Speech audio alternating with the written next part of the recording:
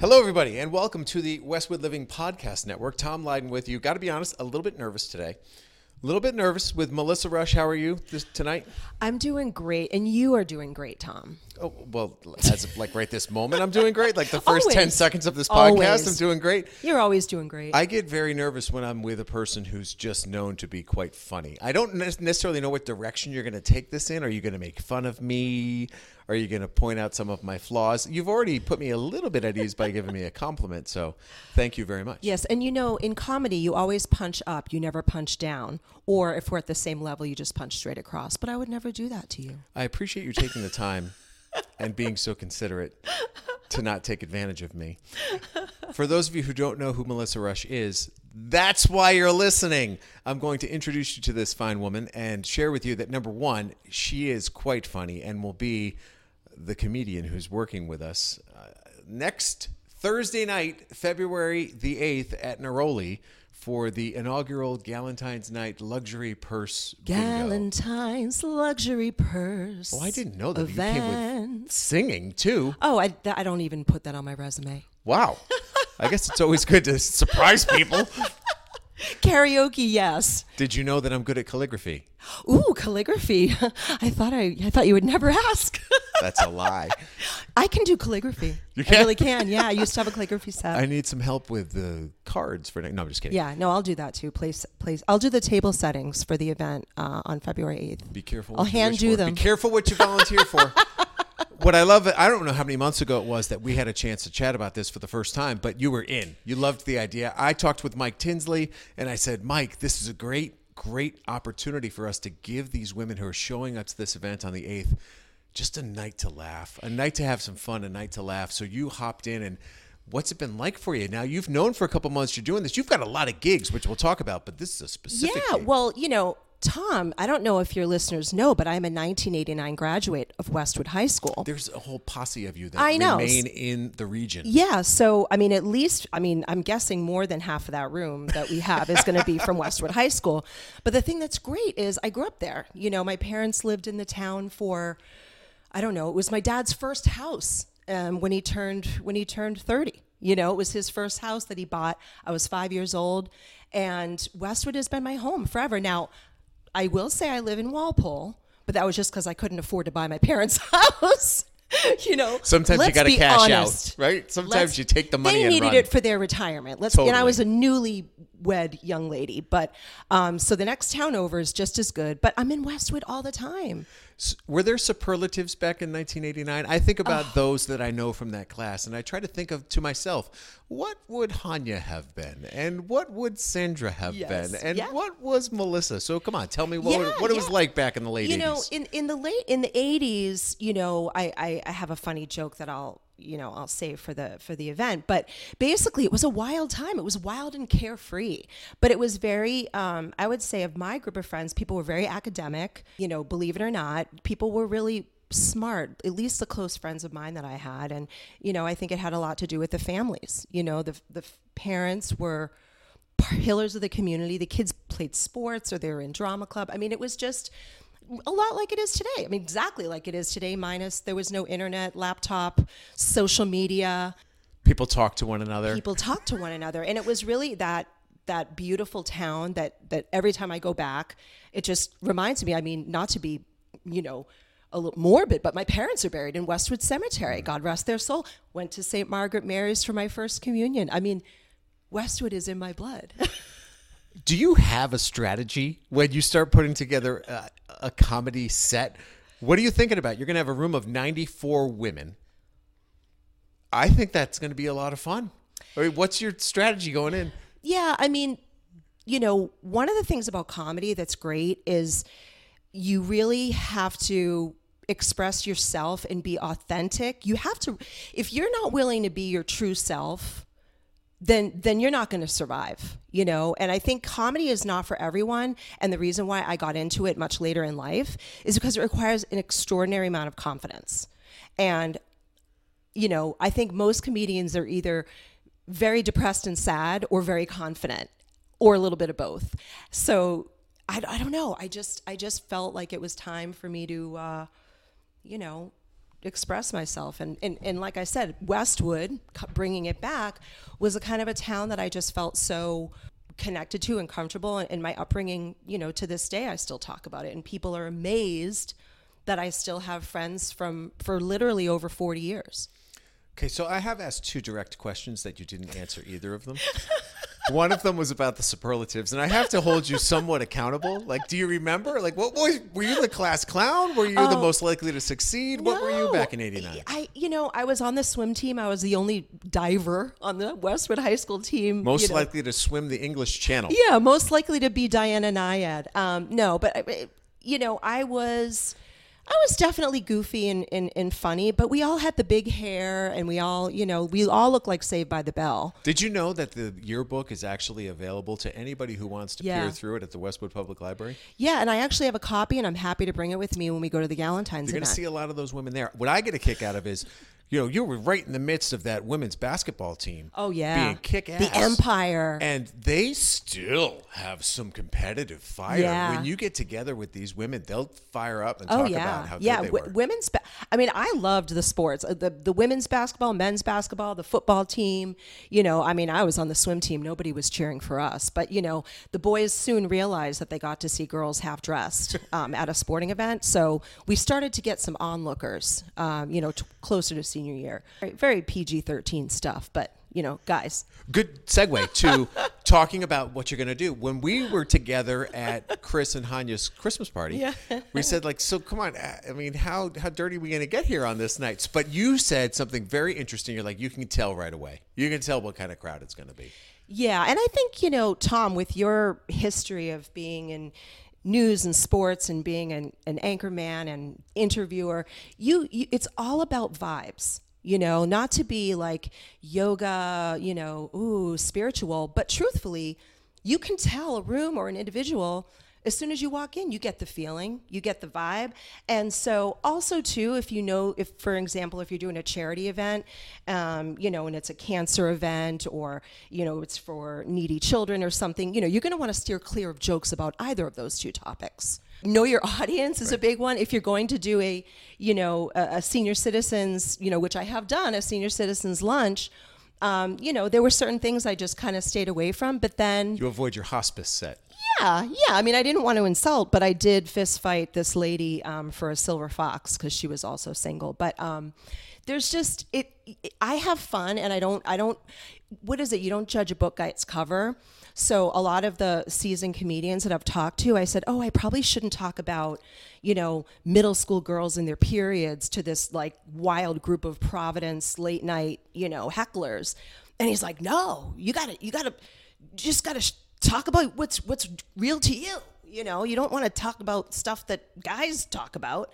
So it was really cool that, you can learn to just let your audience learn about what you do, and they find it interesting. So you never know. You can bomb pretty easily, or you can soar and do a great job, but it's all about the vibes. So step back, broader stroke. Let's learn a bit more about how when you took this leap, because it seems to have come later in life. I check out your social media feeds at Melissa Rush Comedy on Instagram, and I see you got a gig here, you got a gig there, you're hosting this, you're doing that. Hey, don't forget to join me this Wednesday. If you can't get that, get me next month. It's been ridiculous how your schedule's filled up. Yeah. And that's a journey. Well, okay, so one of our good friends, Chris Trapper, I remember talking to Chris and my friends throughout high school and more in college and older in life. They're like, you're so funny. You should be a comedian. You're so funny. And I said, I'm only friendly with you guys. Like, I'm only friendly when we're joking around together. And I think what happened is in high school and college, I was a radio DJ. So I was on the microphone and spinning cassettes. Really. And there was, I don't even think it wasn't, oh gosh, it was the 90s. So yeah. It was CDs, right? We might have had CDs, but we also still did vinyl, and which you made mixtapes. Which is we made mixtapes. You're making mixtapes. And you know how bad it was. The SEC would come after me, but I used to record songs off of like Kiss 108 or WBCN, and then I would play it over the airwaves at Phillips Andover. It was like a triple SEC, It's all good. We all have our strategies for success. But really, so I knew as a young kid that I loved being on stage, and my uncle was a rock musician in the 70s called New England and opened for Kiss. And my first concert was when I was 8 years old at the Kiss concert at the Providence Civic Center. And that was when I said, "Oh, I want see my name in lights." You know, I've arrived. I saw Gene Simmons and Paul Stanley backstage without makeup. No one saw them without makeup until They got 30 tired of years wearing later. makeup. But incredible. So I always knew I wanted to do it.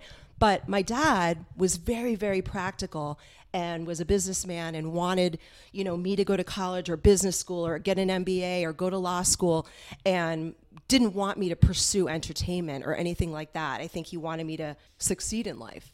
But what he didn't realize is that, you can succeed in many ways. And unfortunately, he didn't get to see me do my comedy, but he knew that I did podcasts and stuff. But can I interject yes, real quickly? I could go on for too long. In that vein, it's weird when your parents die, and then all of a sudden you do something else.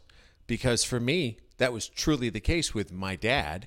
So dad knew me as a sports marketer, and then boom, 20 years of TV, passed away in 2020.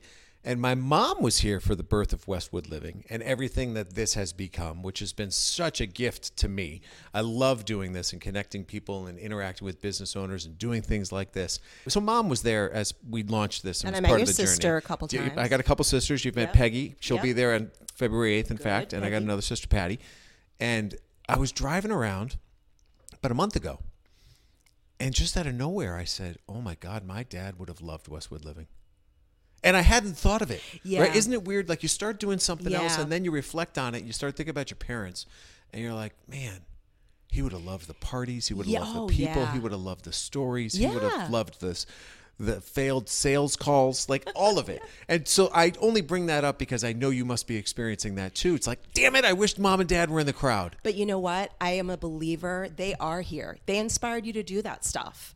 I feel like I could be an evangelical, reverend, and they listen. But really, I think all of our whole lives have come to this moment, like everything we've experienced in life. And you asked me how I got into comedy so late. Well, I went through a divorce, and it's those changes in life, those pivots, those brick walls that turn into yellow brick roads. I mean, it's those changes and challenges that you have in life that helps you to discover something new. And those who don't make change during really difficult and hard times, kind of stay stagnant with death, with the death of my parents, with my divorce. These were huge, huge life-altering things that happened. But with the love and support of my friends, truly my high school friends from Westwood, not to be cheesy and get back to it, but really, like, those were the people who I leaned on, and my, dear friends in my neighborhood in Walpole too. But I just said, you know what? I'm going through a divorce. Guess what? I'm going to do stand-up comedy. I just am, finally. It was just one of those turning points in my life that I just said, if not now, when? Totally. So I did it. I love it. And I've had moments like that throughout my life. I mean, I quit a job when I was 27 years old that was lucrative and fun, working for the National Hockey League. I'm like, I'm going to go make 23 grand a year working in Allentown. What?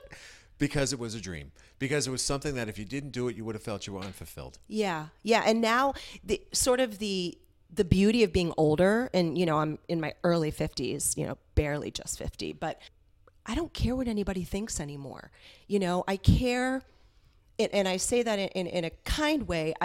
If I want to try something, or I like something, or I think something's cool, I'm just going to do it. Mm-hmm. Obviously, I'm going to have liked it from another friend, or been influenced through somebody. But I think it's taking chances is so brave, and it's just another phase of my life that I feel passionate about telling friends of mine.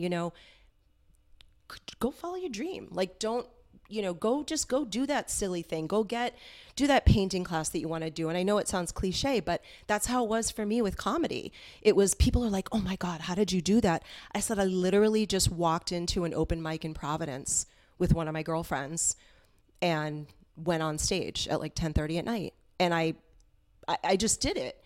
But I've always kind of been risky like that. Like, I've always kind of taken these kind of wild risks, like getting on a train from Germany to Italy by myself in a sleeper car. I mean, just fearless in a lot of ways. That was very random. It was very random. Yeah. I didn't expect that sentence to come out of your mouth. It reminds me of the time when I was cutting ice in Alaska with the Eskimos. No, and really, and we could do a podcast just about my adventures. I'm going to get just last top. We'll wrap it up by being, I don't know, funny, irreverent, but a serious thing I just want to touch on quickly with you, which you alluded to, because it's not something I necessarily struggle with. But I think that I've generally been a person who tries to please everybody. And just by nature of my job, it's like the more people who like me, the better, right? So you try to have, how am I going to get everybody to like me? Ironically, it's the people who create as many enemies as they do friends who are probably the most popular, but it's just not in my nature, right? So you talked about the concept of, I don't care what people think. And I don't know if I'm there yet. I really don't think I'm there. I'm really not there. Yet. I'm really not there. Of course I care. I'm a girl. I'm a mom. Of course I care. But how about this? My one that I took from a friend of mine, which I actually take to heart now. I'm like, okay, I guess that's reality. He had a great line. He goes, I'm not for everyone. Absolutely. It's so true. It's like with dating. I mean, my God, I'm an online dating nightmare, and you're not for everyone, and I'm not for everyone. And that's the beauty of life, is that you can change the channel if you don't like that Netflix special. If you don't like that comedian on TV, change the channel. If you don't like that guy you went out with on a crappy date, goodbye. You don't have to continue on a boring and lazy and just terrible path. Well, I can accept that. I can. I'm still at the stage where I want to know why. Okay, I'm not for you. Why? What is it? And so I guess I just need to get past that. And I think most people just probably need to get past that and say well, listen, all of us are not for everybody. So just accept the fact that you're going to have some detractors and some people who are ultra supportive, and be happy that if you're lucky, you've got more in one column than you do the other. Yeah. And also too, I mean, healthy feedback and stuff like that, the people that like you, and then people that maybe that don't like it exactly, but they're going to give you an honest feedback, a professional or personal feedback, which I really appreciate. It's very hard for me to hear criticism, and I try not to criticize, and because of that. But I think I don't think anybody should be living in a vacuum and just, just out in the middle of the street, just promoting your craft to no one. I mean, there's a time to reel it in. It's time. All right, let's wrap it up. So for those of you who are, there's a time to reel it in. So we're going to reel this in. For those of you who will be able to join us next Thursday, February 8th, you will get a chance to hear Melissa's fantastic comedy routine, I'm sure. I can't wait myself. I think Mike Tinsley and I are going to be, and Jay Risha will be the only three males in the room. Don't worry, so. I'll give you plenty of attention. If you need me as a muse or just somebody to pick on, feel free. I will. But remember, I do have that delicate... No, I'm just kidding. He does write the checks, people. All right, so that's Melissa Rush. You can follow her journey at Melissa Rush Comedy on Instagram. And please join us at future events and buy your tickets early because they sell out quickly. But thanks for the time. I appreciate it. And thanks for joining us next Thursday night.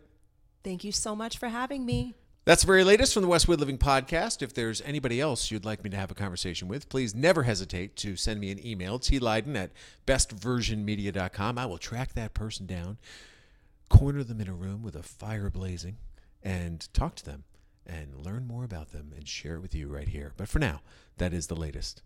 Have a great day. Good night.